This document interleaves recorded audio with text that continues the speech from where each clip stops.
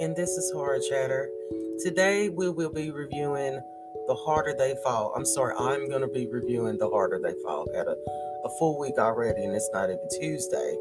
Um, it was a great movie.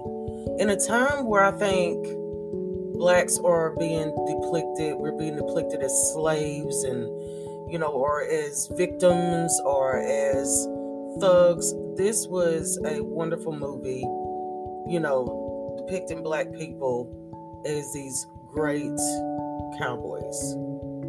Two sides. One side did the other side wrong. It's a really great story to it. It's not just one side of the story, it's two sides to every story. Cinematography is beautiful. There's certain artistic aspects of this movie which makes it even greater. Regina King is astounding in this movie as a villain. I've never seen her as a villain before. She plays a really good villain in this movie, and I want to see more of that from her. Trying to think, was there anybody else that gave me more detail? Idris Elba is great no matter what. You can put him in anything, and he's still great.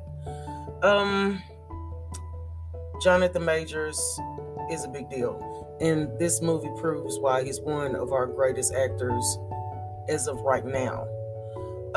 If you want to see something, like I said, with action, it's got its witty moments, its funny moments, and then it's got its in-depth story moments.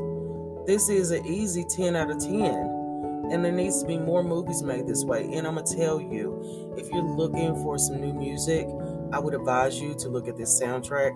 The soundtrack is freaking awesome, and I mean really good.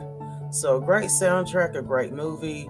Netflix got it going on with this one. If you want to see a great movie, great action, great art, great detail, give this a try. And until the next time, this is Horror Chatter.